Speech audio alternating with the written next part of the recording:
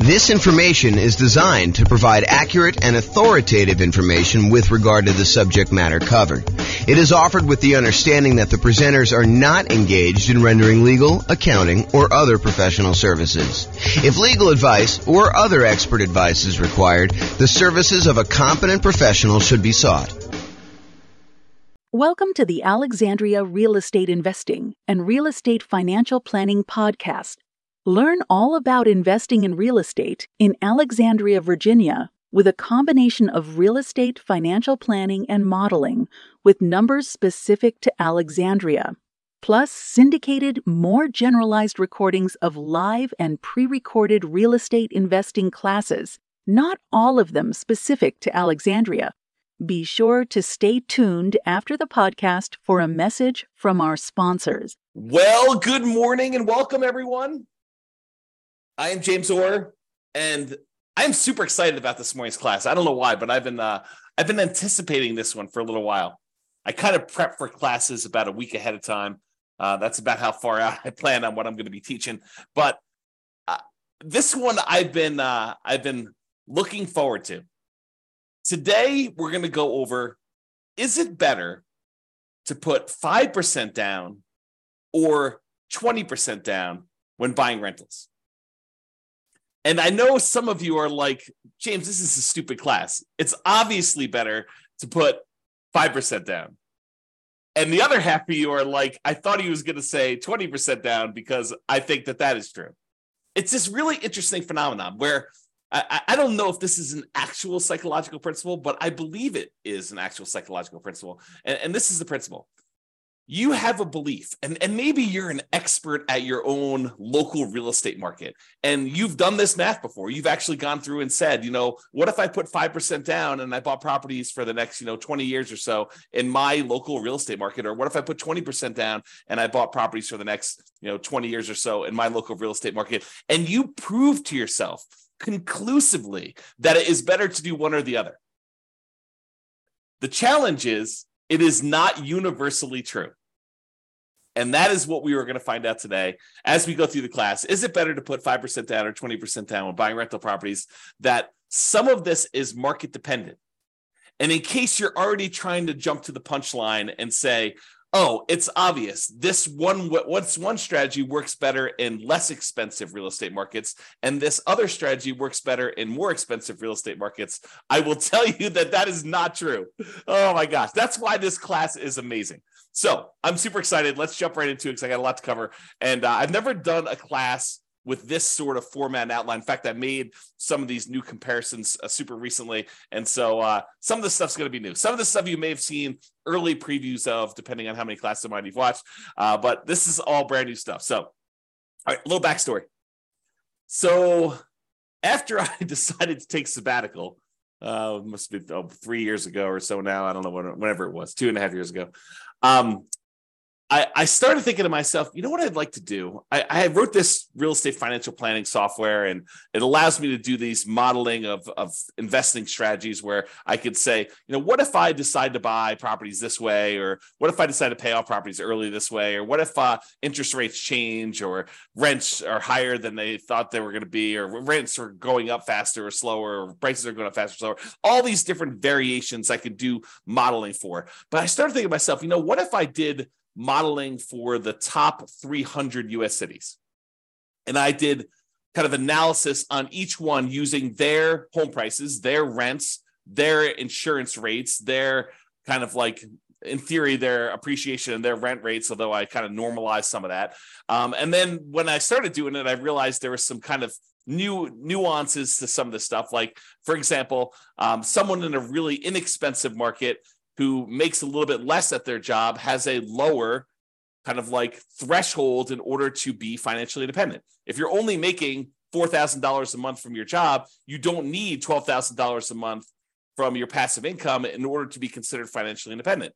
And somebody in a more expensive market who gets paid a lot more for their job and housing is much more expensive out there, they need to overcome a much higher hurdle to replace the income that they were earning and be considered financially independent. So we had to adjust for income while we did all this modeling. But basically what I decided to do, and what I did, is I decided to do modeling for over 300 US cities with a whole bunch of different strategies. And today we're going to talk about two very distinct strategies. So I'll tell you what is the same, and then I will tell you what is different. So in both cases, the two strategies we're going to kind of compare. And when I say we're going to compare them, I did analysis in 300 individual markets, real estate markets, for one strategy. And I did the same analysis.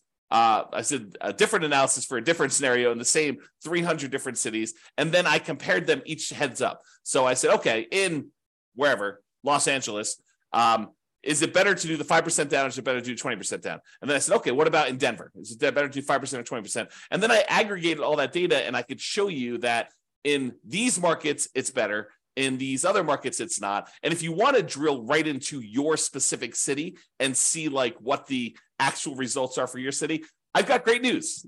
That is also available to you, along with all the other modeling that I did for your city as well. So you can go do that. I'll give you a link here in a little bit. Okay, so in both scenarios, what's the same?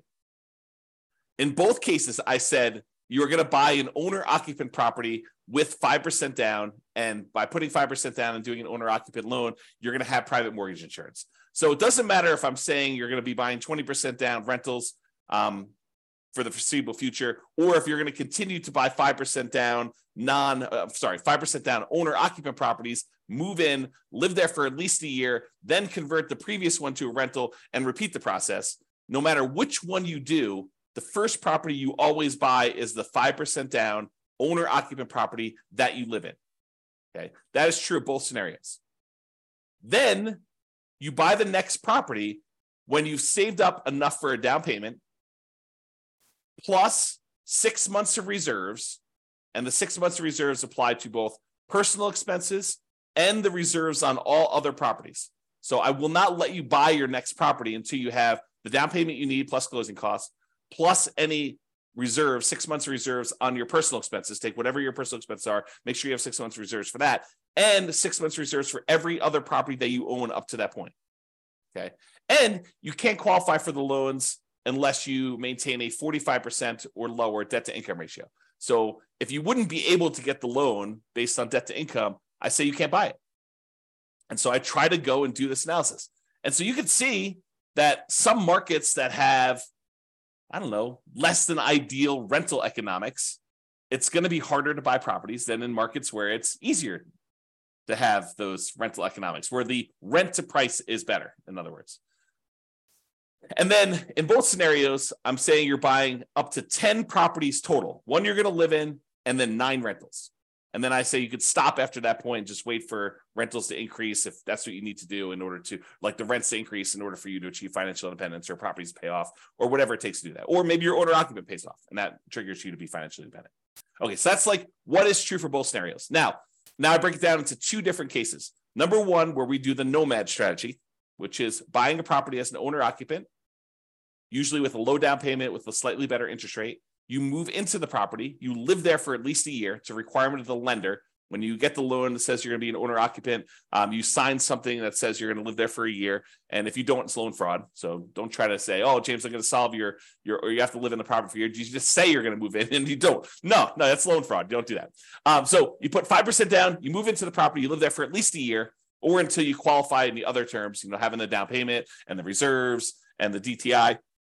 And then when you finally do qualify for the next property and you have the money, you buy another rental property, you buy another property as an owner occupant, I should say, you convert the previous one to a rental, and then you repeat this process until you have those 10 properties total. So that is the first strategy where you're putting 5% down in order to buy these. And then the other strategy is that we're going to compare to is buying 20% down rental. So we do the first one, owner occupant, you buy 5% down, you live there, but then you're saving up. It takes you probably a little longer to save up because you have to save up 20% down plus 6 months of reserves, plus your 45% debt to income ratio. So it might take you a little longer to save that up, but in theory, at least, your cash flow is better by putting 20% down because you're borrowing less, although the interest rate's slightly better on the 5% down. So it's closer than you think in a lot of cases. But then you wait to do that. Then you have 20% down payment and you buy the next rental when you have the next 20% down payment, and you don't move into any of those properties. You live in the same property from the beginning. So there's another weird thing that's going on here. And I don't know if I want to like throw a monkey wrench into this whole thing or not, but so this is an interesting phenomenon. And I'm still on the fence as to whether or not I want to go here. I will go here because I'm not driving. So I might as well go there, right? Okay, here we go. So this is the interesting thing that happens. If you think about what it takes to be financially independent. In fact, let me cover this when I go over financial independence, which is on the next slide. In the meantime, there's a link on here for those that are watching the video, realestatefinancialplanner.com/model. Allows you to see all the different modeling I did in 300 cities. And there's a specific page where I compare doing this nomad strategy, which is to buying the 5% down ones to buying 20% down. So you can see the link on there if you want to go do it. All right. So I'm going to I will remind myself to go over this little interesting quirk thing related to being financially independent and how it could be slightly different in the two different strategies. But let's say this. So one of the things we're going to talk about today is whether or not one strategy gets you to financial independence faster than another strategy. So in order to do that, I need to tell you what being financially independent means mathematically. And so this is my little graphic for showing you kind of, what it means to be financially independent. And really what it comes down to is there's 5 sources of income that counts towards you being financially independent.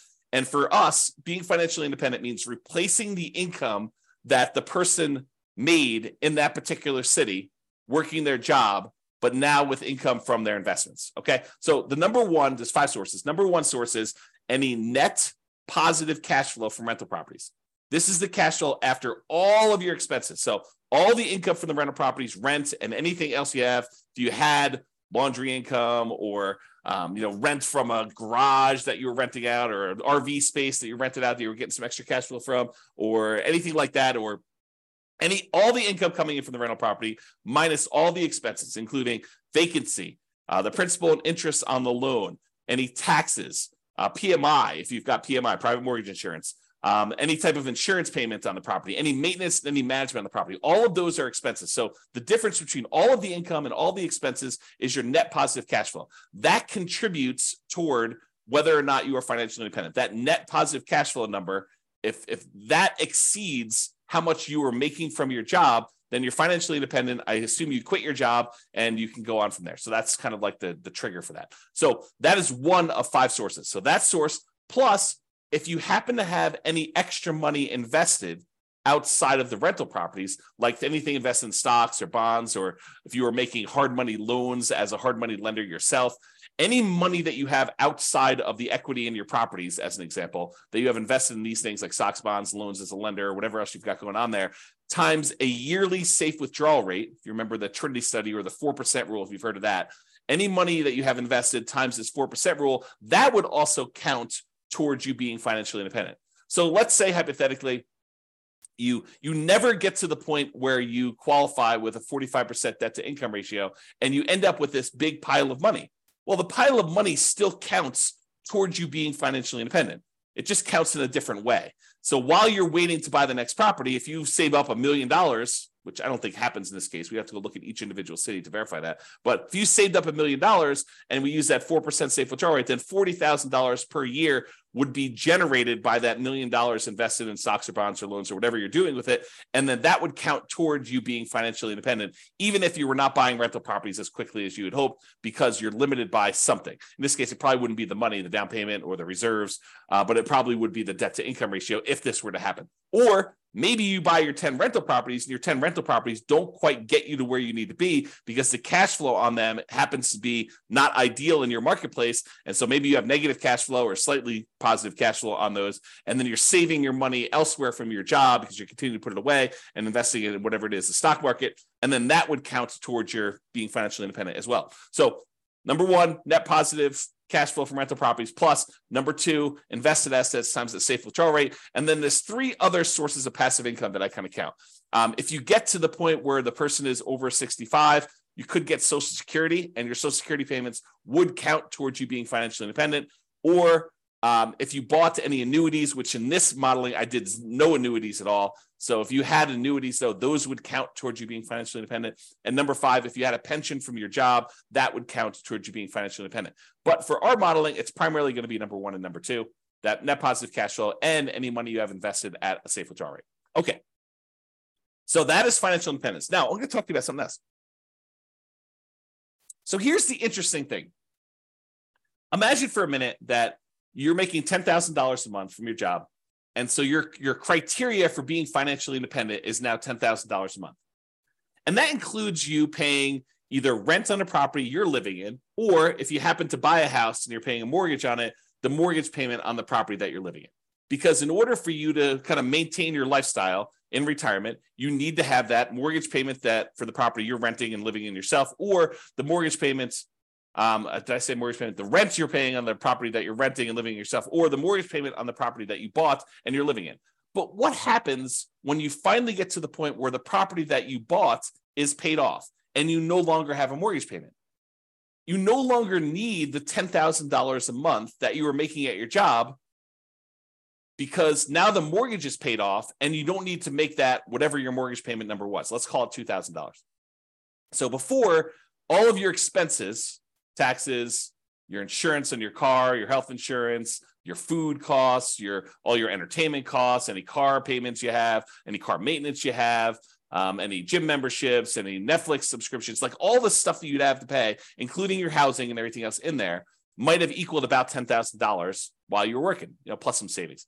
In this case, when your house gets paid off and you no longer have a mortgage payment, the amount you need drops from $10,000 a month to $8,000 a month, as an example, because you no longer have that $2,000 a month mortgage payment. So now the threshold for you to be considered financially independent has dropped. Why do I bring this to your attention? I do the calculation this way, by the way. So, and you could toggle it on and off. If you're like, I don't like the way you do that calculation. If you were running the software yourself, you could say, do reduce the threshold for being financially independent by the mortgage amount when their mortgage gets paid off, or do not, don't adjust this automatically. But I do adjust it in the modeling I'm doing. So why am I even telling you this? Why is it important? It's important because the 2 different strategies are very different in how this comes into play. So when you're doing the nomad strategy and you're buying a property with 5% down, you're moving in there, you're living there for a year, and then you're converting that property to a rental when you buy the next one, the owner-occupant property is a year later. And when you do it again, you keep moving that year out that you buy your next owner-occupant property. So imagine you could do this in 10 years where you had enough money saved up and you're able to acquire the properties where you're able to do this in 10 years. Well, when does your mortgage get paid off when you do the nomad strategy?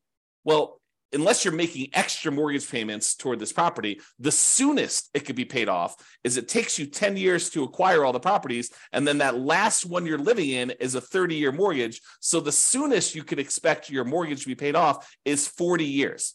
The 10 years where you acquired the 10 properties, but the last one is the one you moved into. And that's the one you're waiting to get paid off, because then you no longer have a mortgage on the property you're living in. So the soonest it could happen is 40 years. That's not true with the 20% down model, because the one that we live in with the 20% model is the first one we bought. So the soonest you could have a paid off mortgage in the first one is actually 30 years later. And this may come into play. If we don't quite have enough, if we're getting really, really close, but we don't quite have enough, maybe the reason why the one with 20% down becomes financially independent earlier is because their mortgage gets paid off, and then their threshold to be considered financially independent drops a little bit by whatever that mortgage payment was. And so that may move them over the edge and may bump them up. And we may see that in the data. Okay. So now that I've got off on a tangent, let's talk about some of the other assumptions. So I think I talked a little bit about this, but I'll cover them all just to make sure I cover them. So each city's modeling uses that city's median home prices and estimated rents on those properties. So I didn't go pick a specific property, and I didn't go pick this amazing deal that you could only get once every 15 years in that city. what I did is I said, look, what's the median home price there? And let's start sort of there. I don't want to be buying the absolute cheapest stuff on the market. That's kind of silly. I don't want to be buying the most expensive stuff on the market. So let's sort of pick the median most price of houses out there. And as soon as I tell you this, some of you are like, that's ridiculous. That's a ridiculous assumption for you to go use a median home price and estimate rents. I never am buying the median home price as an investment in that marketplace. And I would agree with you. I would say to you, I think that's true for a lot of folks. And so our modeling is sort of like a baseline for how this city might do. You should expect to pick better properties that are probably a little bit lower than the median and that have really good price to rent ratios. So it should improve from here. This is sort of like if you did this and you didn't do it amazingly well, as kind of a starting point. And I do other modeling where I say, look, we're going to buy, 10% discount from the median. And I'll probably do some additional modeling where we do even more distinctions about doing that. And we apply some of the 88 strategies to improve cash flow in order to improve on that. So on all these models that I did not apply any of the 88 strategies we have to improve cash flow on these. So these are not like optimized plans. They're sort of like baseline, doing the median, doing what a typical rent might be on a median price property, which may not be ideal. I grant you that. Okay. The next assumption, the job income does vary based on the city. We don't assume that someone living in Los Angeles earns the same as someone living in Mobile, Alabama. We just don't do it because it's not reality.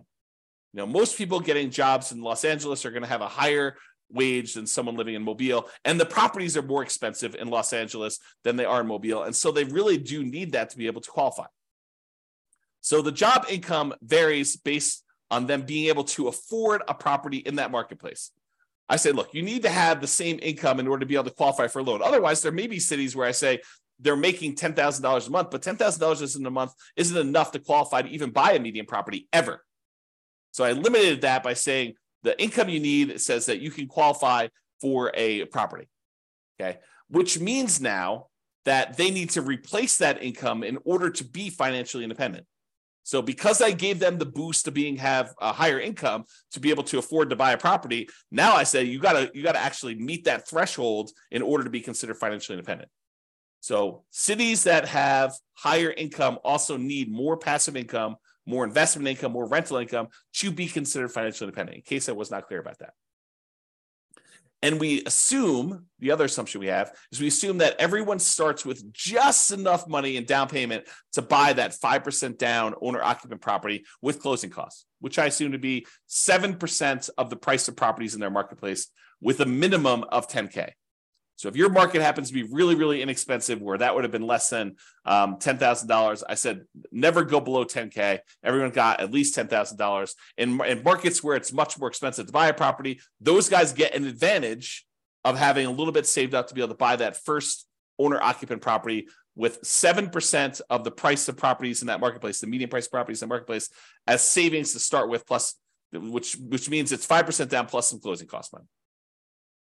And then interest rates are, as of right now, 6.5% for owner-occupant purchases with 5% down, plus a separate PMI, and 7% for non-owner-occupant 20% down purchases with no PMI. So I do penalize non-owner-occupant loans, which is the reality. So if you were going to go get an owner-occupant loan with 5% down, you'd be paying about 6.5 in our marketplace, a little bit higher, a little bit less, depending on when you time it. And I will change this over time and rerun the analysis. And then the non-owner-occupant guys are paying 7% for the 20% down, and they do not have PMI. A point on things changing over time. So I'm going to show you numbers from today. But if you come back, if you're listening to this recording after the fact, you may go to the page where you could see the details and the assumptions and the new modeling, and you may see all the numbers different than what I said. Why? Because if I come back in here and I adjust all the interest rates for all the things and rerun them, then they may be different. Some cities maybe do better, some cities may do worse. Or if you come to me afterward, you said, hey, James, I saw your presentation, and I'm going to ask you to do this for me at the end, but hey, I saw your presentation. I happen to live in Atlanta, and I've improved numbers for you using Atlanta, not ones where it's like I'm doing an amazing job and I'm able to get these like once in a lifetime deals, but deals that people can consistently buy in Atlanta. And it's not the median price, and it's not the rent you might expect to get on the median price house there. It is 25% below median or 20% below median, or whatever your numbers happen to be. And these are better estimates of insurance, better estimates of taxes. And so I can go ahead and give you better numbers for Atlanta. And so the Atlanta numbers may also change, which could change my numbers for like what percentage of these do better and what percentage, how much better they do. And so if you happen to be in a city and you have improved numbers for me, reach out. Let's improve the numbers. We'll improve the modeling, and I'll redo all of the modeling for that city. So you tell me the new numbers, and it goes, I basically have a database, and then it reruns all the data from the database and creates all the comparison models for everything. We can do that for a city, okay? And one of my last assumptions is I did model this out for 100 years. And you might say to me, James, come on, 100 years? Why are you doing 100 years? Well, I was doing 60 years because I thought that was a much more reasonable time frame. But then some things were happening where people were not becoming financially independent in that 60-year period.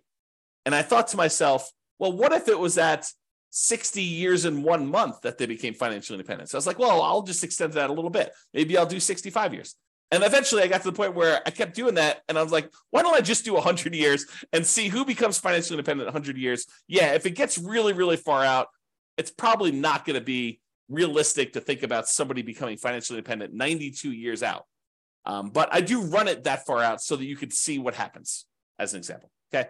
Now, if you want to see all the details of what I'm talking about, if you go to realestatefinancialplanner.com/model, you can either pick from a whole list of comparisons, what's better, 5% down, 20% down, which is what we're doing here, or 20% down versus 25% down, or, paying PMI up front versus not paying, hiring a property manager versus not hiring a property manager. So there's all these different kind of comparisons I'm doing on there, or pick your specific city and drill down into all the different modeling I did for your specific city. You can do that. Go to realestatefinancialplanner.com/model and you can see that. Now, I have to warn you, I sometimes wonder if I should lock down this analysis and make it only for clients. Right now, it's all open, but there may be a point in the future where I lock it down. And I say, look, doing this modeling, the people that are supporting us financially, maybe I should reward them with some extra stuff. And so that may change in the future. As of right now, it's completely open. All right, with that being said, let's jump right into the data. So there's primarily two things I'm going to be looking at. Although I do look at some other things like risk too, which is fascinating. Like certain strategies, they may be faster, they may give you a higher net worth, but they're riskier, and you may not want that extra level of risk, which totally fascinating subject. Might have to do some deep dives on that. All right, so the two primary ones I'm going to discuss, though, two primary measuring metrics, the kind of things I want to measure here are how fast they get to financial independence, how fast they are, the passive income they've got coming in from the rental properties and any money they've invested times the safe withdrawal rate, or any of those other passive incomes like annuities, Social Security, or pensions. Like how fast do those get them to the point where it replaces their income? And secondly, net worth. Because you may say, look, I didn't technically get to financial independence, but after 50 years, I have $14 million in net worth. I can live off that. I may be dipping in more than the 4% safe withdrawal rate, or maybe my cash flow from rental properties wasn't good enough, but I could just sell the rentals, take all the money and do that, which leads me to another comment about this. I am not doing any optimization. There are strategies where you buy more properties than you need and you sell off some of them to pay off the remaining to improve your cash flow enough where that will trigger you being financially independent. I did not do that here. And that is a legit strategy for doing this. Or there are some strategies where you buy enough rental properties where eventually you get to the point where the equity in the properties, after all your expenses selling them, could be sold, invested in something like stock market, and use a 4% safe withdrawal rate, and that would trigger you being financially independent.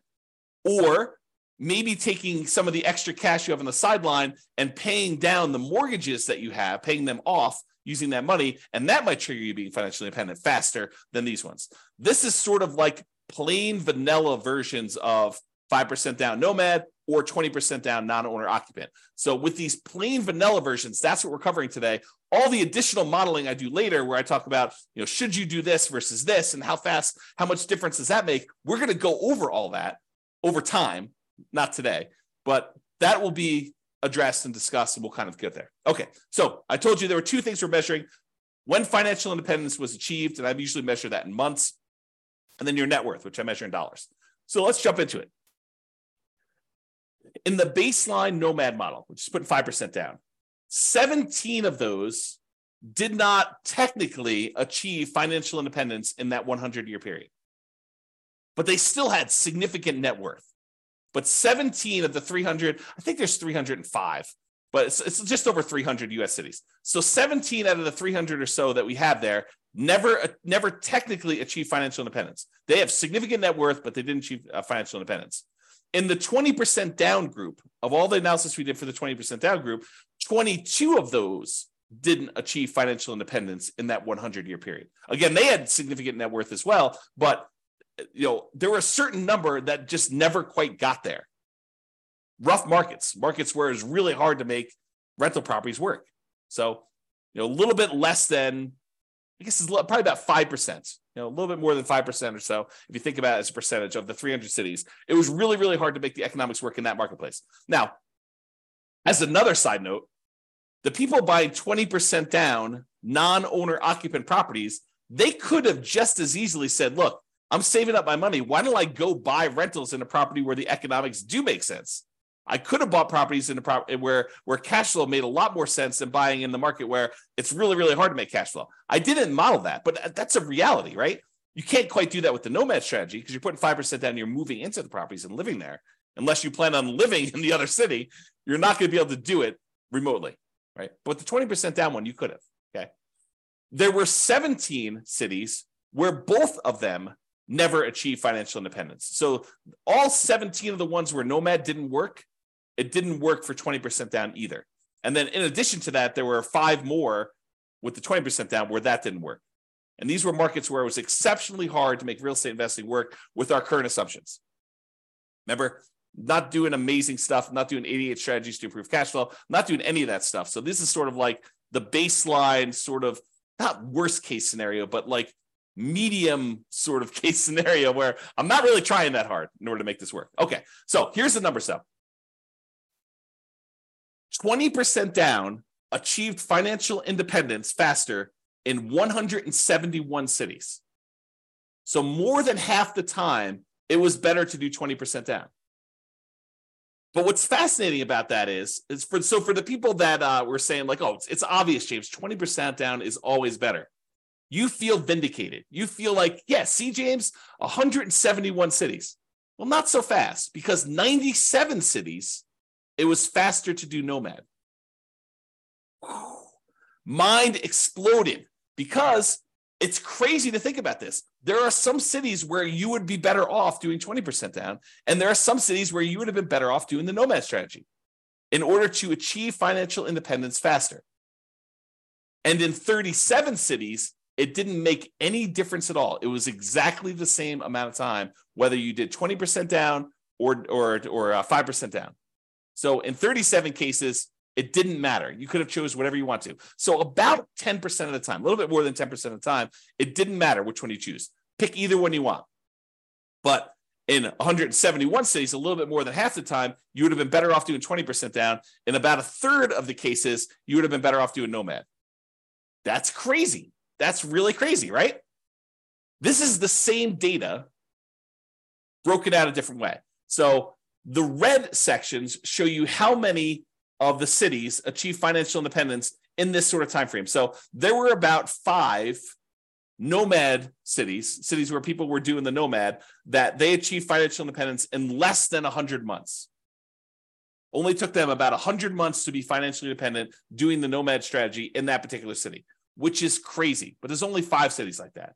There were about, I don't know, whatever this is, 13 cities where it took just over 100 months, probably in the 100 to 150 months.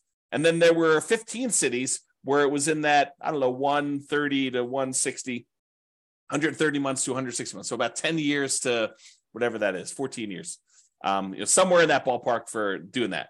And then it kind of goes down a little bit and it kind of goes up here. But there's some other stuff here. So remember what we said with the nomad, the fastest they could actually pay off a property would be about 40 years. 40 years is about 480 months, if my math is right. And so we do see a little bump up here with some cities that could be financially independent there. And maybe some of them took a little longer than that, exactly 10 years to acquire the property. So we do see a little bump up for the nomad ones here, where we see a larger number of them being financially independent just after that kind of like 40-year period, which we'd expect. And there were some that took a long time, but not that many. You know, it's a relatively small number that took more than this really long time to get that. Now, the gray lines are the 20% down ones. So similarly, there were 5 ones who were putting 20% down. They achieved financial independence really, really fast. You know, less than probably 5 years. Their requirements weren't that hard to be financially independent doing that. And then there are a whole bunch here that kind of like increased over time, and you can see where they are. Now, just visually looking at it, it's kind of hard to do, but visually looking at it, it almost looks like 20% down shifts a little tiny bit to the left. So my gut feeling, just glancing at this and not doing any math on it, and I could be totally wrong about this, it seems as though 20% down is the tiniest bit faster, the tiniest bit shifted to the left, where we front load like however many months it takes to be financially independent. All right. Now, before, remember I asked you, you're like, so James, it's obvious it's the more expensive cities that are the ones where it's harder to be financially independent. And so those are the ones where it's better to do whatever strategy you think is true, right? Which I'm going to show you is probably not true, okay? So this is a chart showing you how much faster one strategy is over another. And so I'll describe what's going on here by taking like one dot here. So let's just take this dot. So in this city, because it's green means that 20% down was better by that many months. So in this dot, putting 20% down was about a little bit less than 50 months faster, a little bit more than 4 years faster to do 20% down than doing nomad. And that is a city where the home prices are about $400,000, because this shows you how expensive the properties were in that market at the start. So the dots that are over here are expensive markets. The dots that are over here are less expensive markets. And if they're green, it means that 20% down was better by that number of months. In most cases, it's going to be less than 4 years difference. Well, 4 years faster, because this is the 50-month range. So 20% down was less than 4 years faster in most of these dots. Versus over here, where the dots are red, that means that nomad was faster by this number of months. You know, in this case, like, you know, right here, this is about, 70 months faster. So in a market that was a little bit less than $250,000 properties, nomad was about, 7 years or so faster. Seems like, whoops, I clicked on the button. And so you got to get a feel. And then these gray dots are on the zero line, where those are exactly the same. Now, if you said, it's because they're all in really expensive markets, that's why 20% down is all better, we would expect to see a whole bunch of green dots over here with expensive markets. And if you said, hey, nomad is better in really expensive markets, those show up over here, we'd expect the dots to be over here for doing that. But as you can kind of see, most of these things are clustered where they're relatively evenly distributed by price. There's not like all of them are on one side of the line or all of them on the other side of the line based on a certain price being there. And so you could see it's relatively even. It's not a price sort of thing in that marketplace. Now, I will point out one thing, though. There are times when nomad is a lot faster, a lot of number of months difference, where most of the time, the 20% down, well, it may be faster. It's not that much faster, less than 4 years. You can kind of see that. All right. But there are times when nomad is significantly faster. And so you might want to consider that when you're thinking about which strategy to use as well. Okay. All right. So we talked about speed to get to financial independence. Now let's talk about net worth. So as far as net worth goes, you have a higher net worth. I picked 40 years in the future as an arbitrary stopping point. So this is the net worth at year 40. 40 years in the future from when you start, you have a higher net worth, starting with the same exact amount of money, by the way. Everyone starts the same money. Everyone starts with the same earning power in that city. So I'm comparing the same city to the same city. So we're saying that a higher net worth is a comparison between the same city, Atlanta to Atlanta, LA to LA, Denver to Denver. Like, we're comparing the same city to the same city. We're not comparing one city to another. So in that case, 103 of the cities, you would have had a higher net worth doing the nomad model than doing 20% down. So about a third of the time, you would have a higher net worth being a nomad at year 40 than doing 20% down. In about 189 of the cities, you would have a higher net worth putting 20% down than doing nomad. So squint really hard. It's like a third of the time better for nomad, 2/3 of the time better for 20%. And honestly, 13 cities, you didn't have a difference where net worth was essentially the same. Okay. And we'll go over some of these numbers here a little bit better. Oh, I want to also point out that when I talk about these net worth numbers, you're going to hear some numbers here in a minute about like, they have $11 million or something like that. Realize that's $11 million in 40 years in the future. And so it's an inflated dollar because there's inflation happening over that time. It's like having about 1/3 of that today. So if you want to say like, well, what is that in today's dollars? The general rule of thumb using a 3% inflation rate is we're going to see about 1/3 of that value 40 years in the future. So if it's $12 million 40 years from now, it's going to be about $4 million in today's dollars, if you think about that. All right. Remember we did that chart before where I told you how much longer it took to be financially independent? And I broke it out by showing you here's where it gets more expensive with the houses, and here are the least expensive, the less expensive houses. And the ones that were green were for one strategy and the ones that were red for another strategy. We did the same chart, but now we're talking about the difference in net worth. And so the green ones are where nomad has a higher net worth, and the red ones are where the 20% down has a higher net worth. And you can see there are times when the net worth is pretty significantly higher for some of these strategies. And you can see that because the red ones tend to cluster closer to the zero line, that means that the difference in net worth is slightly lower for a lot of these for 20% down. In other words, the amount of difference in net worth is probably less when 20% down wins, when 20% down is more. And with green, with the nomad ones, sometimes the net worth is significantly better.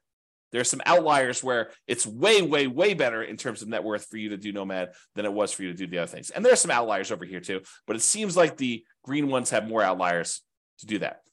The other thing to point out is this a pricing thing? Do we always see higher net worth as the price increases? I don't think so. Maybe the 20% down has a slightly skewed thing where they have some more stuff here with higher net worth. But overall, and maybe you could say the green ones are a little bit more effective in the lower price range because they kind of show up lower. But overall, I wouldn't say it's too extreme. Just glance at the data. Okay. All right. So it is possible, even with 6 months of reserves before you buy your next property, if a property has really ugly negative cash flow and your savings rate isn't enough to supersede that, it's possible you could run out of money doing these strategies. And so there are 9 cities where you possibly run out of money doing this strategy when you're doing nomad. And there are no times when you run out of money putting 20% down. So that's super interesting. But remember, we're not doing optimized plans. We're not, and you could just as easily set aside the negative cash flow you needed to do this. I didn't model it this way, and it's why they ran out of money. But you could set aside negative cash flow, and I didn't optimize it and improve cash flow. We didn't buy better type deals to do that. So it's something we could fake, and it's not that many, right? I mean, we're talking like 9 out of 305 or cities or something like that. And 296 of the cities, you did not run out of money, and it was basically there. Okay. And so if we did this in real life, we could probably get rid of these 9. But because I modeled them and I did just really, really fixed programmatic investing strategy, that's why you ran out of money. Okay. Oh, these are the ones that ran out of money and how much they ran out of money. And some of them were significant, which makes sense. If you're buying really ugly negative cash flow properties and you keep buying more of them, yeah, it's going to compound on itself and get ugly. So yeah, there's some of them some of them were really small. Some of them were relatively small. Some of them were medium size. And one of them was really ugly. Okay. Most of them were this gray line where they were not running out of money. Everything was the same. And it tends to be more expensive properties, clustering around this 1.5 million and up range. So in markets where it's much more expensive, it's much harder to make the positive cash flow work. Those are the ones we're seeing that with. Although there were a couple down here where you just had ugly ratios. And this could be another situation where, I'm using numbers that I think are realistic, but I'm not an expert at whatever city they are. I don't even know. But, I'm not an expert at whatever city. And you look at my numbers, you're like, James, no wonder why your numbers aren't working. Your rent is about 20% low. Okay, well, tell me that and we'll fix them. All right, here's the summary. I break down the summary in two ways. I look at what the average was for all 300 cities, and then I also look at what the median was. So the average is you take all the numbers, you add them together, you divide by however many there were, 305 or something like that. The median says, okay, stack all the numbers so that the lowest number is up here, the highest number is down here, and pick the middlemost value. So it gives you an idea of what the middlemost or the median number would be. Okay, so let's look at this. As far as median goes, the middlemost number, the median most net worth, the middlemost net worth doing the Nomad model at year 40 is about $8.2 million. So half of them were better than that, half of them were worse than that for how much net worth you'd have. $8 million versus it's at $8.2 million. 20% down is $8.9 million. So it's a little bit higher in terms of net worth on median, a difference of about $640,000. So again, 40 years in the future, it's really a third of that. So it's like a $200,000 difference, or about 7.8% difference.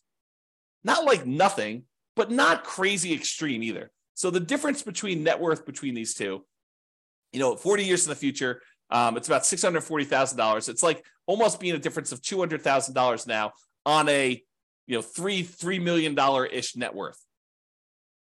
Yeah, not super crazy significant in my opinion. Okay, the median, as far as whether they were short on money, the typical property was not short on money, never ran out of money, and we in the median most case we bought all 10 properties in both situations. And as far as how long it took on median to achieve financial independence, for the Nomad model, the middlemost number was 529 months, which if anyone wants to do the math, what's 529 divided by 12? Let me use my calculator. I'll tell you in a second. Let's see, calculator, 529 divided by 12. So about 44 years on median. So half of them were better than 44 years, half of them were worse. In terms of 20% down, 509 months divided by 12, 42 years, a difference of about 20 months, a little bit less than 2 years difference between those two for the middlemost number. Now, in terms of risk, because I'm running a little bit short on time, I'm not going to go like crazy into risk, but I will just point out to you that the Nomad model was better in half of the measures of risk, and the 20% down model was better in the other half of the measures of risk. So if you think about it, they were each risky in their own way. For example, the rent resiliency, how much rent can decline before you'd have negative cash flow? Because you're only putting 5% down, you might think the Nomad one is riskier. But it turns out it's actually slightly less risky because we're measuring the risk over the entire period of time. And so you end up owning the properties a little earlier, so rents tend to increase a little bit. And so you end up getting properties where the rents are a little bit higher because you've owned them for longer. And so the rent resiliency tends to be a little bit better, a little bit safer, in other words. But we're not talking about a huge difference. In the rent resiliency over the entire period for Nomad, it's 36%. And the rent resiliency for 20% down is 33%. So the Nomad strategy is about 8.3% better, not points, but 8.3% better. So it's a little bit better, marginally better. But when you look at like debt to income, it's better from a debt to income perspective that you put 20% down because you have less debt compared to the income you have because you put more down. The Nomad strategy is much more highly leveraged. So when we measure it that way, 20% down is less risky. It's interesting, but that's kind of how it works. Like you give and take on some of these risk measures to do it. And I'll point out sometimes there are strategies where it's way better to do one strategy. It's really clear. And then you got to decide, are you willing to take on that extra risk in order to have that? Okay, so we covered all the median ones. I did the same thing for averages. The average net worth for Nomad at year 40 is about $11.9 million. For 20% down, it's also about $11.9 million. The difference is in the $10,000 range. So it's about $73,000 difference in net worth. Not significant when you look at averages. It's only 0.6% difference between a 5% down strategy and a 20% down strategy when you take the averages of all the different cities. Okay. Number of properties, the Nomad, you end up buying a little bit less properties, 9.1 properties on average versus 9.8 for 20% down.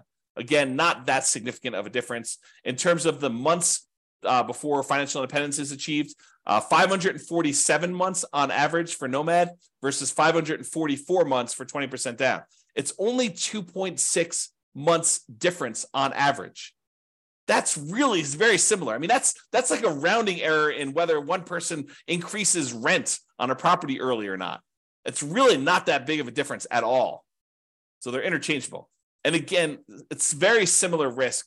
3 out of the 6 measures of risk, it's better to do Nomad, and 3 out of the 6 measures of risk, it's better to do 20% down. Kind of interesting. It's much closer than I think a lot of people would have thought. All right, I've been talking about this throughout the presentation, but I have a slide on it. So we're using a median property price, and we're using sort of like the rent for what that median property price would be. You could apply all of the 88, or some of the 88 strategies, never apply all of them. Some of the 88 strategies we have to improve cash flow to improve on these numbers. So these are not like best case scenario by any means. We're basically using median price properties and what rent might be on those in each market. You should be able to choose and do better. And I do model some of those improvements to see the impact. If you go to the models page, you can look at those. If you're an expert at your local market, this is my call to action to you. If you're an expert at your local market and you want to help improve my numbers for your local market, just reach out via email and I can make an update to the numbers in the database and I can rerun all the scenarios for your market to improve them. I assume it's improving. Maybe it's making them worse. I'm not trying to show you best case. That is never my intention. So don't email me and say, James, here's the property I just bought. It's a freaking amazing deal. Because I don't care. I don't care I care great job, dude, the amazing deal. But I don't care for running my numbers based on your amazing deal because no one else can replicate your amazing deal. You may not be able to even replicate your amazing deal. You want to go to buy 12 of those? Good luck. And that's the problem. I don't want to use these amazing best case numbers because I don't want it to be hey, James, where can I get the deals you're showing on the website? Because those are crazy good numbers. And I would buy those all day long if I could find them. Yeah, we're not trying to do that. We're trying to do the types of properties that any real estate investor in that market could get and expect to achieve. Okay, so if you have those numbers, reach out to me and we'll do some updates. Local market limitations. So if you're nomading, and I talked about this before, moving into each property, you must be buying properties in your local market. You can't do nomad remotely. You can't be moving into properties in another city. But if you're buying non-owner occupant properties, which is 20% down, you could buy those in markets with better cash flow economics. So if you're in a market where it's one of the really ugly ones where you're going to run out of money with the baseline stuff, say, maybe I shouldn't be buying properties in this market where properties are $2 million and you only make $2,000 a month in cash flow. That's an exaggeration. That doesn't exist, or maybe it does. But basically, I'm not telling you to do those. You could go choose another market where the economics are better with 20% down. You don't need to invest in your local market in that case. All right, so in conclusion, this is awesome. I don't know. I love this stuff. If you guys love it, reach out to me. If you don't love it, maybe don't tell me because I love it so much.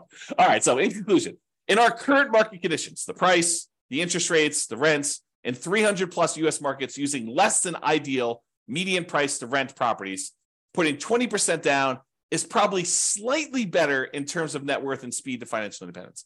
Not by a lot, though, right? That the market does matter, though. In some markets, Nomad is faster, more profitable, and arguably better. So you can't automatically say X is better. I will tell you, I occasionally read or hear about something where someone makes these statements of fact, it's always better to put 25% down or 20% down, or it's always better to manage your properties yourself. I don't know. There's a lot of things in life that are not as clear, clean cut, perfect lines. It's universally better in all situations. I think there's a lot of nuance. I think that's part of what I like about this class is it shows you that, hey, sometimes it's better to nomad. Sometimes it's better to do 20% down, and your market may have an impact on that. In terms of resiliency to market conditions over the entire 100-year modeling period, nomad is slightly less risky. We talked about that, the resiliency part. Although not shown in the presentation, nomad tends to shift risk earlier and becomes less risky later on. It doesn't show you this in this presentation, but as far as Nomad goes, Nomad tends to compress your risk into the earlier parts of your investing strategy and tends to make it less risky later on. In terms of measuring the risk associated with debt, it's split.